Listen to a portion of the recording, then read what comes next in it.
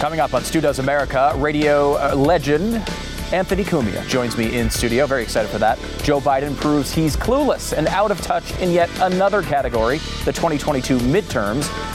Now, is your mind feeling a bit slippery lately? Or, maybe all the time, like our wonderful president? Well, you can keep track of your thoughts and potentially your entire presidential agenda on your very own Joe Biden Senility Now journal. You can pick one up at StuDoesMerch.com. They get 20% off when you use the code STU20. And considering we have a power hour coming up tomorrow, there's a lot of things you're probably going to forget about tomorrow evening, so you may need one of these. Also, do you use the term Latinx, Latinx? Have you ever heard anybody else in the world use the term Latinx outside of Twitter? If you answered no, then you're not alone. Let's do Latinx. Stu Does America.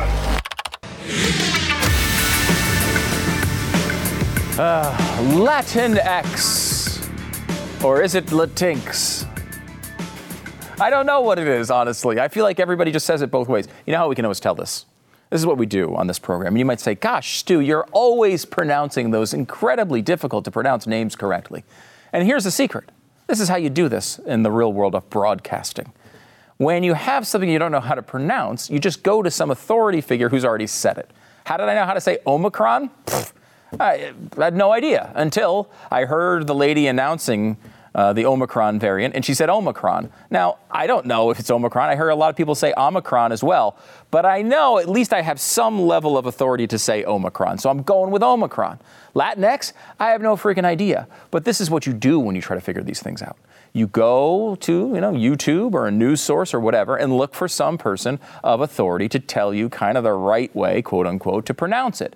So, what better place to go than our president, Joe Biden? It's awful hard as well to get Latinx vaccinated as well. Why? Wait. They're worried that they'll be vaccinated and deported. Okay, there you go. It's Latinx, like Latin Kleenex. Latinx. That is Latinx. Thank you. That's the way we will use it from now on. Latinx. It almost sounds like he's sneezing it out, which it helps you remember that it's like a Kleenex. Latinx is the term we will talk about today. And is it a term that anybody in the world ever uses? Where the hell did it come from? And is it helping the Democrats and the media connect to Hispanic voters? Latinx voters. Latinx voters. Now, I don't think I've never known any Hispanic person or Latinx person actually use this term on their own. But it does seem to be a really high priority for the media right now to convince you that's what you're supposed to say. And what's strange about it is it doesn't seem to be working. It seems like Hispanic voters are going, Latinx. Thank you, are going against this in a big way. They are revolting against the party that they've been voting for a long time. And if you think about the way we talked about this a little bit yesterday, the way these parties think about you is a nameless, faceless color, a nameless, faceless gender, a nameless, faceless voter. You're in a group. If you're a black voter, you're voting for Democrats. That's how it will always be. It will never change. Well, that's how they think about Latinx voters as well. Latinx voters are always going to vote with Democrats, and that will never, ever, ever, ever change. At least that was the thought up until really recently. You saw Donald Trump make some inroads with Hispanic voters over Latinx voters over his two elections. But we're seeing even more movement now, and it is going pretty far a direction toward Republicans. Right now, the generic ballot is at 37-37. That's incomprehensible to a Democrat. What are you talking about? Tied? You're supposed to win Latinx voters by 30, 40, 50 points. They're not supposed to be tied. And, the entire, pathway to power here for the Democrats is to win minority groups by multiple dozens of percentage points, because then they can maybe lose majority white voters and in other groups and not have too many problems. They have to not just win Hispanic voters, they have to dominate Hispanic voters They have to dominate black voters. They have to dominate minority groups all across the spectrum. So right now, the poll among Hispanic voters, Trump 44, Biden 43. Excuse me, 44-43, Biden over Trump, a 1-point advantage. If Hispanic or Latinx voters happen to go for only 1 point for the Democrats, they will lose the election pretty much every time when you're talking about a national election. Now, where the hell did this term come from? Because I think this is part of it. People aren't voting for Republicans because they're annoyed at the word Latinx. I mean, it's part of it, but that's not why they're doing it per se. They're doing it because they're seeing a couple of things. Number one, they don't like this woke stuff. There are a lot of traditional values there, and people who are hardworking, voters who just want, I don't know, something sensible to come out of the world. And they feel insulted by this. We'll get into the polling on this in just a second. And also, there's just the woke sort of agenda is antithetical to what they believe. And also, the COVID restrictions have been really unpopular among Latinx voters. Why? Well, these are hardworking people. Many of them might work blue-collar jobs, people that didn't get to stay at home and go on Zoom calls like Jeffrey Toobin every 10 minutes and do their thing. They had to actually go to jobs. They had to go out and work. They didn't get to stay home. They had to actually go out and do things through this, unlike the New York Times blogger who's typing Latinx. So where did Latinx even come from? Where's Latinx. This? Thank you. Where did Latinx even come from? Well, I didn't even know this. Rich Lowry wrote about this at National Review. It started out as Latinat. Latinat. Now, what is Latinat? It's Latin with the at symbol after it. Now, that sounds incredibly dumb, but let me explain the brilliance of Latinat. You see, the at symbol encompasses both the O and the A. See how the O kind of is around the A and the at symbol, giving you the Latino and Latina combined. You're getting rid of the gender, a huge priority for some unknown reason for Democrats. And it's a perfect solution, right? It's on every keyboard. Well, a couple problems with that. Number one, everyone looks at that and says, that's not a letter. How do I say it? Now, I guess if you tell them a few thousand times, maybe they'd understand Latinat. But I've been saying Latinx and Latinx and Latinx, and I still don't know which one is right. I think it's Latinx. Latinx. Thank you, President Biden. Latinx is the correct way to do it. So Latinat didn't work for that reason. It also didn't work because, of course, right as this is popping into popularity, Twitter becomes popular, and the at symbol is really important, obviously, on Twitter. So that doesn't work either. They bail from Latinat, and they land on Latinx. They land on Latinx. Thank you very much. Now, this has been, I think, a point of fascination for conservatives for a long time, but you're seeing now that the mainstream media and Democratic organizations are starting to jump on this as well. And they're saying, hey, guys, a lot of these organizations are like, we really want you to win. We want the Democrats to win these elections. Stop saying Latinx. They don't like it. The people you're talking about are rejecting what you are bringing their way. And this is happening in not just when it comes to what words you bring up, it's also in all sorts of policies. There's a new poll out from Politico, the use of Latinx among Hispanic voters, and I think they meant to say Latinx voters. And so how do people actually react to this? I'm talking Hispanic people who are the people you're supposedly talking about. How do they feel about this ridiculous term you've concocted out of thin air? Which of the following terms comes closest to describing your ethnic background? 68% said Hispanic. 21% said either Latina or Latino. 8% said something else. 2% said Latinx. Latinx. Thank you. Well, I guess Joe Biden's in the 2%. 68-2. Why on earth would you be pushing this if the people you're talking about, by a 34 times the margin, are saying, wait a minute, I'd rather be called Hispanic or Latina or Latino or something else, anything else, except this BS woke made-up word you just came up with, Latinx. Now, they also asked and broke it down by category. This is which comes closest to describing your ethnic background.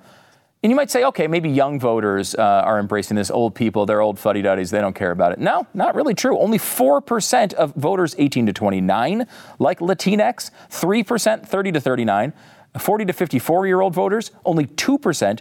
55 to 64, they couldn't find anyone who said it described their background between 55 and 64. 0%.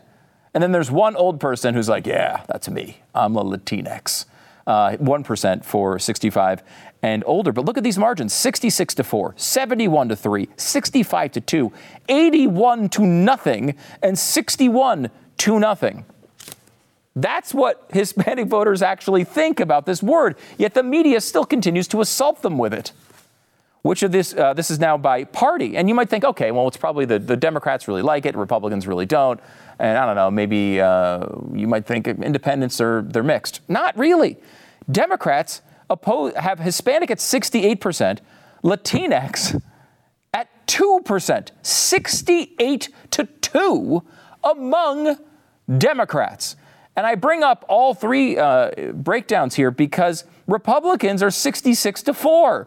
Apparently, Republicans seem to like it twice as much as Democrats, which does not seem possible.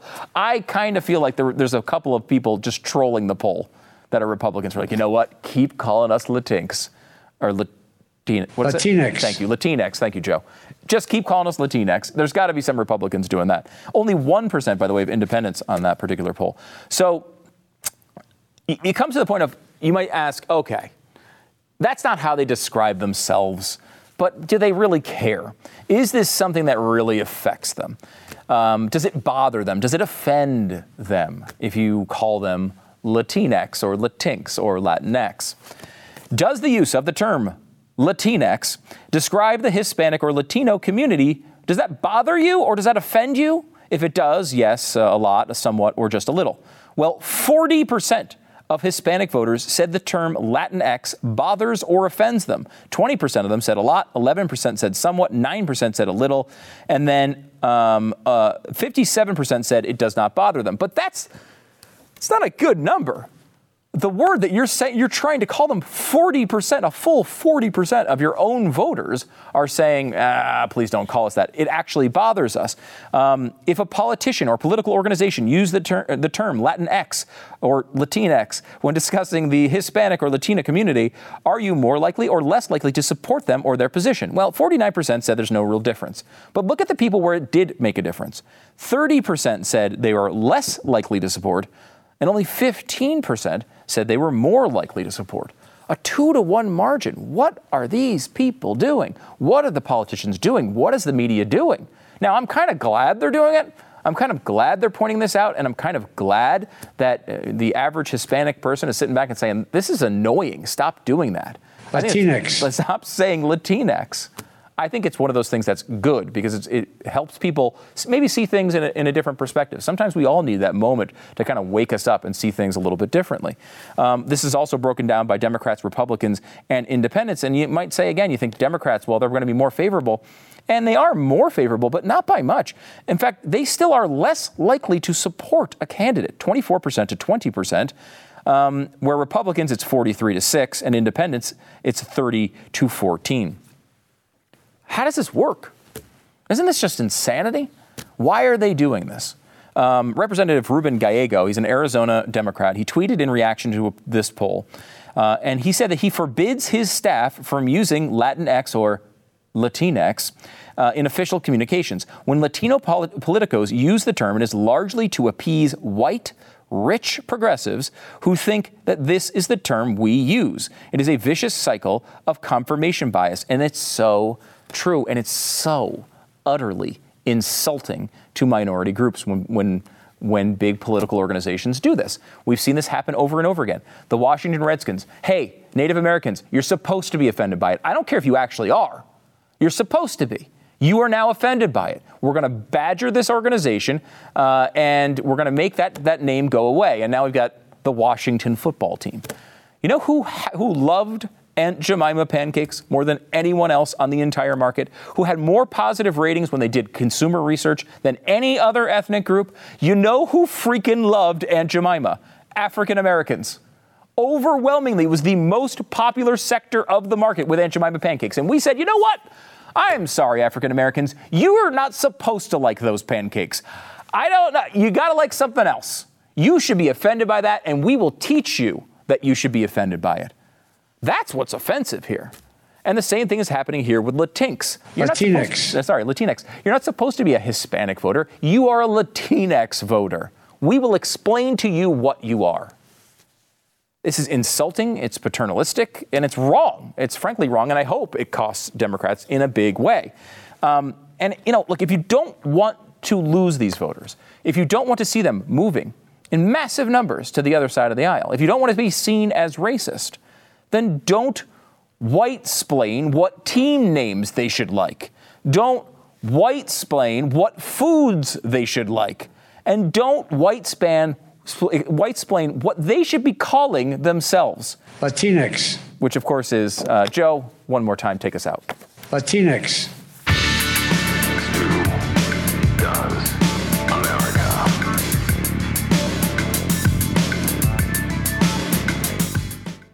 When you're running a business, HR issues can just kill you. Wrongful termination suits, minimum wage requirements, labor regulations, and HR manager salaries they're not cheap. They cost, average of like $70,000 a year.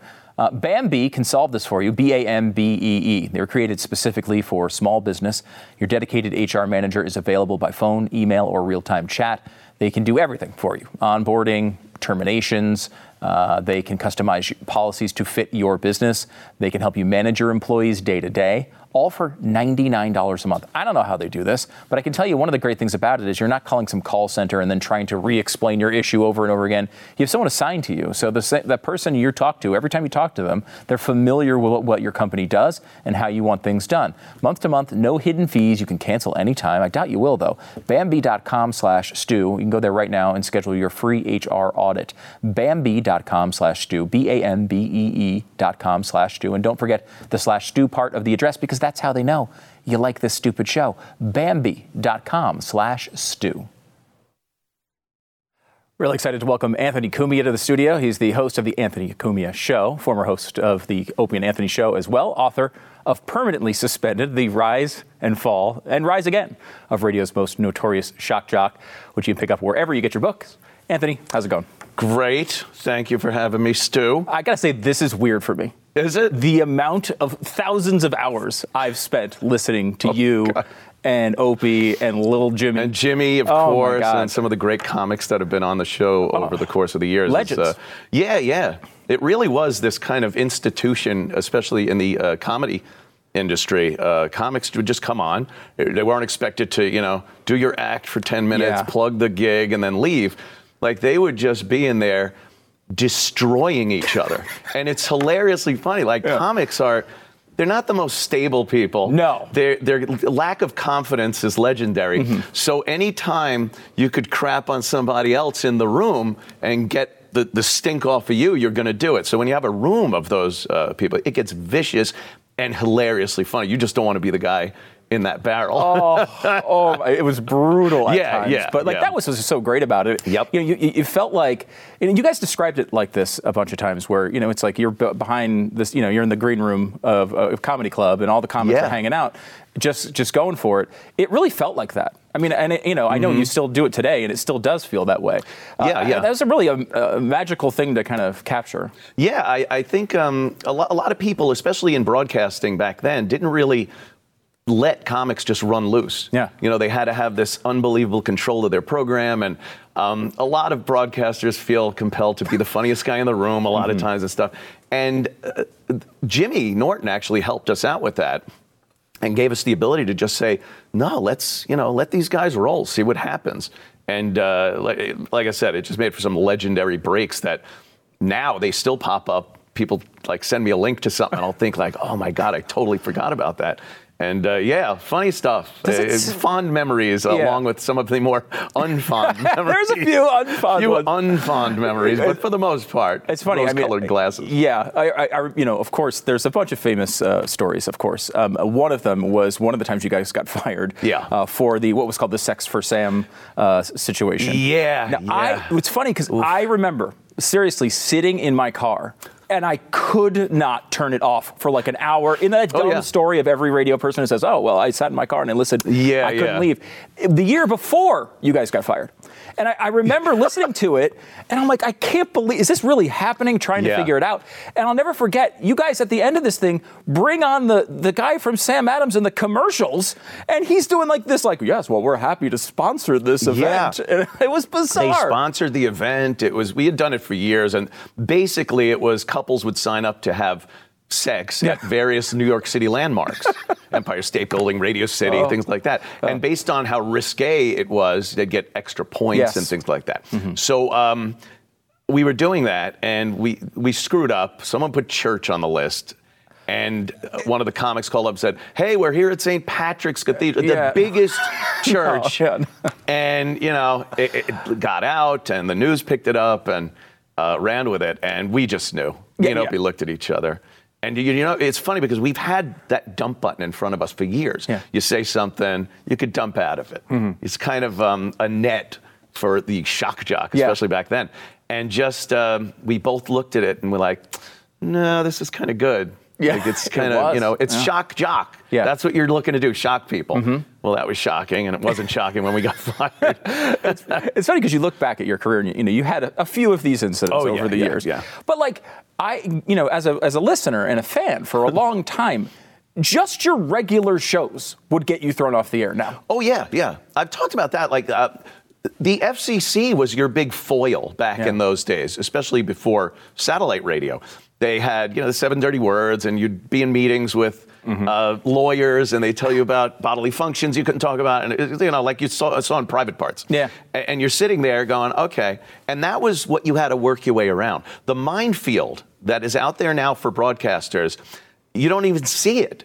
Like, you'll say something or do something or have a story, and you will leave thinking, oh, we want to think twice about it. And the next day, your name is in the paper, this one's mad at you, and you're gone. And there's no ifs, ands, or buts anymore. It's not like, oh, we'll go to court with this one, we'll litigate it with the FCC for a while, they'll drop it, we'll pay a little thing. They had a formula for it when we were working for CBS Radio. Now, you don't know. You're blown up before you even know what hit you. Yeah, even if you don't cross some actual line, it's just you know, all the cancellations. FCC was vague. Like, those rules were vague enough to work around. That was fun. Now it's so arbitrary and vague that you can't even defend against it. And a lot of guys I know, especially ones that came from that whole shock jock thing, learned a hard lesson. Because once you're gone too. It's not your agent going to get you another gig somewhere. You have that scarlet letter on you, and I don't know, you got to have a studio in your basement. I want to get to that in a second, because this is an interesting, you were one of the trailblazers really of this. But so go back to the beginning though, because you didn't come from out of a comedy club, right? You didn't, No. You didn't come from radio. I was in construction. I was installing air conditioning and heating. Ductwork, and always smart ass, having fun. Job sites are some of the funniest people I've ever met are electricians and steam fitters and whatnot, because they don't care. They'll say anything, and it's usually very funny. So I came from that, but I'd been in bands my whole life with my brother, and I used to write a lot of song parodies. And we'd send them to various radio stations, and they'd play them. And Opie was doing radio on Long Island, and I had a song about the O.J. Simpson debacle. People might remember that one. And it got very popular. People liked it. So Opie invited us in to perform live. And I started, I figured, here's my foot in the door. So I'm just doing impressions and talking on the news and everything. He invited me back a couple of more times. And he was recording it and sending it to various radio stations. And we got a call from Boston. And they offered us a gig. And I literally threw my tin knocking tools, my sheet metal worker tools, out the window on 95 on the way from New York to Boston. I was like, that's awesome. Thinking like it's such a liberating moment, and all I'm thinking is, I'm probably gonna have to buy those back when I fail miserably. But you know, it's been good. Yeah, it's interesting because you said you have those shock jock moments where you go close to the line and maybe cross it. Right. And once you do it, you don't have another chance. But you guys did have more chances over and over and over again. Boston ended in a pretty dramatic way. Yeah, there was back then. I always said there was, when you screwed up, you screwed up. in radio. There's plenty of stories of jocks that had been reprimanded and got a wrist slap and then got higher ratings, got better gigs, got more money. After we got fired in Boston for saying that Mayor Menino was dead, which it was an April Fool's joke. Yeah. And I was so new to the game, and Opie had been in radio for many years, so I would always take his lead. And he goes, yeah, what do you think? It's April Fool's. What if we do this, the mayor's dead thing? And I'm thinking like, yeah, okay. And all I'm thinking in my head really is like, I don't know. I threw my tools away. But I think I could still find them. But there were the stories where his family had heard and thought it was true, and they were traumatized. And then Mayor Menino got back. And if you remember Boston's Mayor Menino, he had a hard time articulating things. It was very great voice, and he wanted us fired. And he went to the company, and they fired us. But we instantly got a job back in New York City, the number one radio market. Incredible. At WNEW, the number one rock station. So, again, it worked. Yeah. It worked well. We screwed up. Yeah, you did. And eventually you get to Sirius XM. Yeah. After we were fired for the Sex for Sam thing. They sat us out for 2 years. They paid us. One of our most lucrative contracts we ever signed. They sat us on and paid us for 2 years. Wow. So I was just going to Atlantis and gambling and having fun. And we got an offer from XM Radio, because it was XM and Sirius. They were two different companies at the time. And even then, you're like, oh, great. We don't have to worry about the FCC anymore. Yeah. And there's always something to worry about. Yeah. Whether it's management having a personal vendetta, or you're making jokes about things that they take personally, or you're never totally free to speak your mind. It's amazing these days. Even having the ability to do my own thing in my own studio, my own company, you realize like there's links in the chain that can cut you off. Yeah. Like, people are learning that now, I think, more than ever. I mean, like, build your own internet. Yeah, right. Like, oh, really? I'll string some fiber optic cable. I'll launch some satellites. Well, that is where we're getting, though. I mean, Yeah. Years ago, Glenn started, the Blaze here, and he was one of the first people. You were, though, too, really one of the trailblazers of going out on your own. This sort of Substack thing that's happened with journalists and podcasters and all that. You were really early on. You started Compound Media. Yep. And it's been really successful, and you get to do it on your own terms. I mean, is it freeing, or do you still feel freaked out? It's very freeing. Yeah. But like I said, there's always some thing lurking in the corners that can screw you up. You have server companies, internet companies, that can absolutely say, look, we're not financing it. We're not letting you bank through us. We're not letting you use our servers. So there's a constant threat there that you're going to have your plug pulled. And it's for, again, context. They don't believe in context of comedy and radio and entertainment. Everything you say is gospel to these people. And, they'll cancel you very quickly. We've learned that. Yeah. What do you do about it? How do you solve this world problem for me? Yeah. I think you honestly just have to do what you do. For how outrageous O&A was and the shock jock stuff and everything, I'm not very outrageous on my own show for the sake of just being crazy. Right.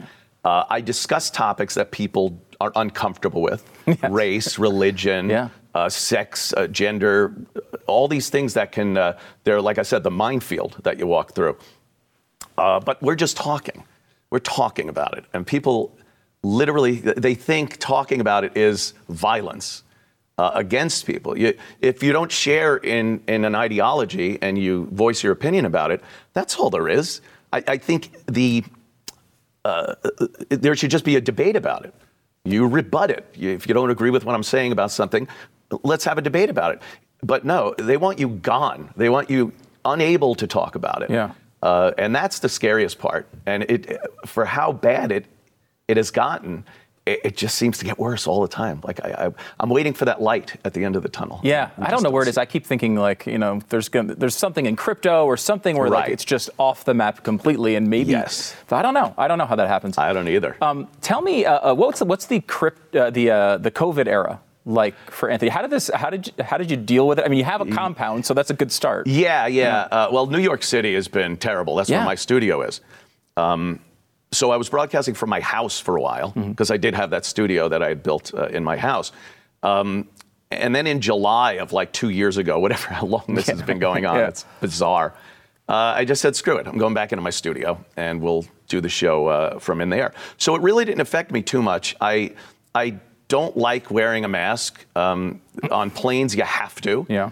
I think they're gonna make travel. I think they're gonna probably do the vaccine thing, where you have to be vaccinated for domestic travel, and that will open up a can of worms. A lot of people but I've way overestimated America and its fighting attitude and yearning of freedom and independence, because I swore when this first started, I was like, I give this a month, and there'll just be a rebellion on their hands, and it's just I'll put my mask on, I'll get my vax. It's like, oh, come on, people. Yeah. What happened to that independent spirit? I remember watching the footage from Italy when this was first kicking in. Right. They're like shutting down cities. I'm like, this is insane. Can you imagine that happened here?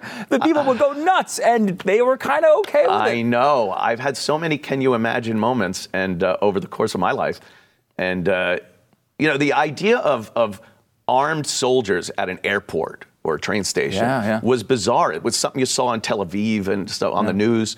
And then there they are after 9/11. Yeah. And you're like, wow, I never imagined. And it's just piled up more and more. I see people with masks on. I was in an Uber today, and we had like 3 other guys, so 2 in the back seat, and one of our guys had to be in the front seat. The driver goes, no, you got to wear a mask if you're sitting up front. He didn't have a partition or anything. Like, I'm literally sitting behind him. That's science, and I was fine without a mask. Right. The guy next to him needed a mask. The vagueness and arbitrary rules for your safety are so screwy, and none of them really make any sense. Right. I've learned how to ride the Long Island Railroad, though, and not have to wear a mask. Okay. I have an inhaler. I don't even use one. I have one. I keep it in my pocket. And when a conductor goes, could you put a mask on? I go, And they don't even want to get into an argument about it. Right, yeah. They're like, all right, whatever it is. And they leave me alone, That is brilliant. It's such an easy little prop to carry with you. And you're just like, because they don't want to, I put a mask on and then, Right, they get blamed. The whole railroad gets sued. You actually are solving America's problems here. This is amazing. This is how you do it. You got to roll with it a little bit. So last one, how does this end? Like, is it just that people say, screw off, we're going to do what we want to do? I mean, do we have to keep begging the government to understand our plight? I think we've seen some instances where it's worked in a microcosm. Yeah. There's been plenty of companies that said, well, if you're not vaccinated, you're not working here. We're going to fire anyone that isn't vaccinated. Mm-hmm. I think Ford said that a while back. And half the company said, all right. And then Ford had to go, all right, maybe we were a little rash. Yeah. So I think if people do speak up, have a little courage and a little faith in your other people, alone, you're just fired. Half the company, no cars are coming out the other end of the factory if half the company gets fired. So they're never going to do that. I think the most important thing with America and Americans in this time is realizing how much power the people en masse actually do have, regardless of what they tell you on the news and in Washington. And most importantly, always carry an inhaler. There you go. That's how it goes. Just go. Just make that face. I got little parakeet lungs. Help me out here. Anthony Cumia, host of The Anthony Cumia Show. Be sure to pick up a copy of his book, of course, Permanently Suspended, The Rise and Fall and Rise Again of radio's most notorious shock jock. And make sure you subscribe as well to watch his show and a bunch of others as well. Anthony, this is awesome, man. Thank Great you, to meet Stu. you, and awesome, thanks for doing man. this.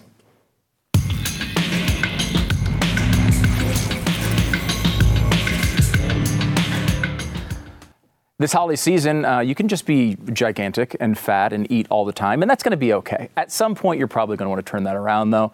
You want to try Built Bars. Built Bars they're good. They actually taste like candy bars. You can have a snack, you can replace a meal, and they're covered with real chocolate and great flavors as well. Low in calories, low in sugar, high in protein, all the things you want. They're delicious and healthy, and they've got the double chocolate, the peanut butter brownie. They got a million flavors. Check them out. Built Bars, they're healthy and delicious. Go to Built.com. If you use the promo code STU15, you'll get 15% off your order. Don't miss out on this. Promo code is STU15 for 15% off at Built.com. We are just over 1 day away from the third, I think it's the third one we've done, Stu Does America, Christmas Party Power Hour. Look, this is going to be, I have organs that do not need this out of their lives right now, but we do this for you. And why do we do it for you? Not because we want to drink at work. Definitely not that. It's actually, oddly, I don't know what this says about you, but one of our most popular shows is when we do the dumb power hour thing. And it's this old, like, I don't know, college drinking game, I guess, where you do one shot of beer per minute for an hour. And I will say it starts off somewhat sane, and by the end, it usually turns into a complete disaster. But to help us navigate that disaster, we have Sarah Gonzalez from the News and Why It Matters. My wife, Lisa Page, will be here. That should make this interesting. It's the first one she's attended. Hopefully, first one she's watched. Also, Bill Richmond, Half Asian lawyer Bill Richmond from the Stephen Crowder program. You got Chad Prather. You got Jason Buttrill. It's going to be a great group of people just making idiots of themselves for your entertainment, and a great way to kick off the holiday season. If you can't think of ridiculous work Christmas parties, have all sorts of terrible history. We're going to hope we can keep it just on the right side of that line for you. It's going to be at StuDoesPowerHour.com, StuDoesPowerHour.com. If you RSVP before the event, you're going to be available to get some prizes that we're going to be giving out. So we do hope that you do that, StuDoesPowerHour.com. We have a new announcement from the Navy. They have test fired a brand new weapon, and this looks pretty freaking cool. Okay, here's a picture of it. It is a ship firing a laser at something floating in the water, and apparently, I think it did something to that target. They said they successfully engaged the target, whatever that means, lit it on fire, sunk it to the ground, made it explode into a zillion pieces. Maybe just made it a really great dance party. I don't know what they did with it, but the laser was actually successful here. And it makes you think about this for a second, because if they're showing us pictures of a boat blowing up a target with a laser, what do they have now? Like, they're not telling us, this isn't like the first day. Hey, guys, we did it. The first time we've ever successfully blown something up with a laser. Let's show it to everyone in the world. Like, that doesn't seem like a rational thing for a military to do. Although I will say, neither did Afghanistan. So maybe this is the first time we figured it out. Maybe we're just like, you know what? Let's tell North Korea all about it. I don't know. But I will say that it's a pretty cool thing. And, I don't have much faith in the military under Joe Biden, but one of the things we do need to do is continue to have the best weaponry and the best resources for the people fighting in the military. And we're seeing now places like Russia come out and say, hey, we've got hypersonic missiles. Do they? I don't know. They may very well. It may be bluster. We see that China is bragging about all their cyber war capabilities. We better stay on top of this stuff, because once you're not in first place anymore, bad things start happening. And you kind of see what happens with Afghanistan. You see some of this in Syria. You've seen it around the world recently. And look, nobody wants to be the world's policeman. Nobody wants to be in a million different wars at once. But what I do want is the best, coolest stuff that explodes. That we need. That's our slogan. I don't know what their slogan, be prepared or whatever their slogan is now, should just be, we need the best, coolest stuff to make things explode. That needs to be our slogan. We need to continue to innovate, because if we don't have that, we don't have anything. Back in a second.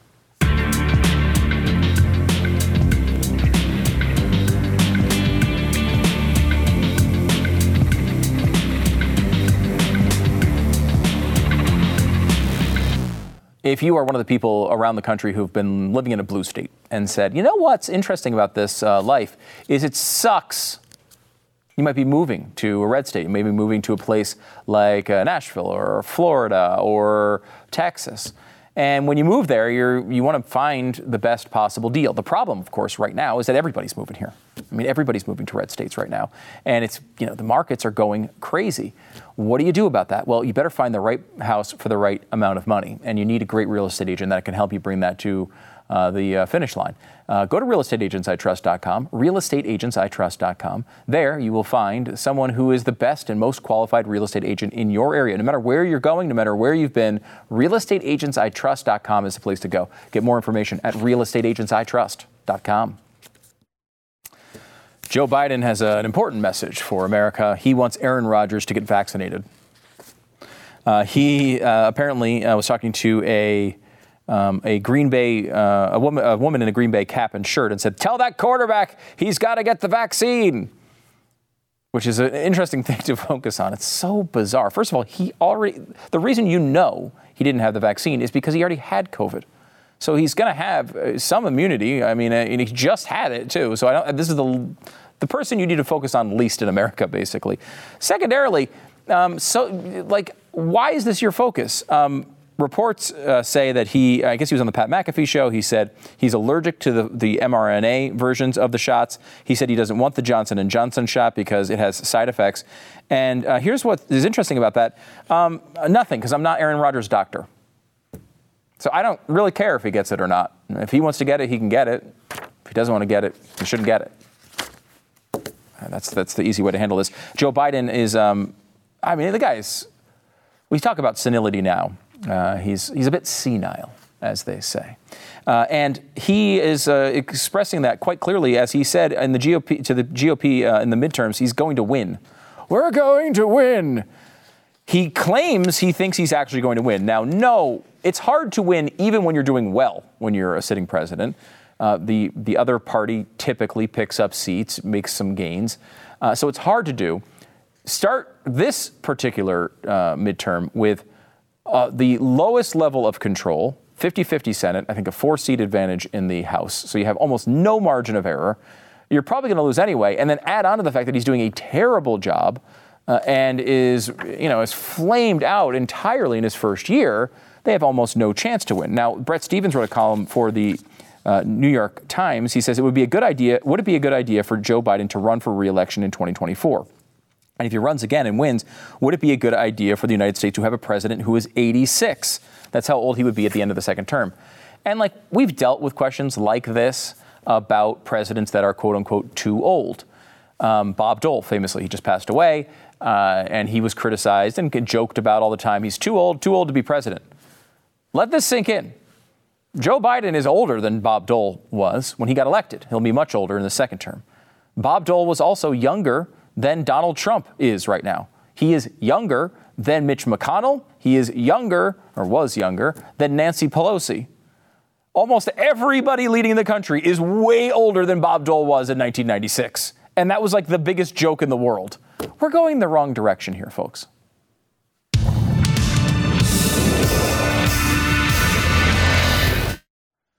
I hope you're enjoying the Christmas season a little bit. It's been kind of a weird couple of years. I hope you're actually having a good time. I know I am. I love Christmas. Now, my kids are in primetime Christmas years, which is awesome.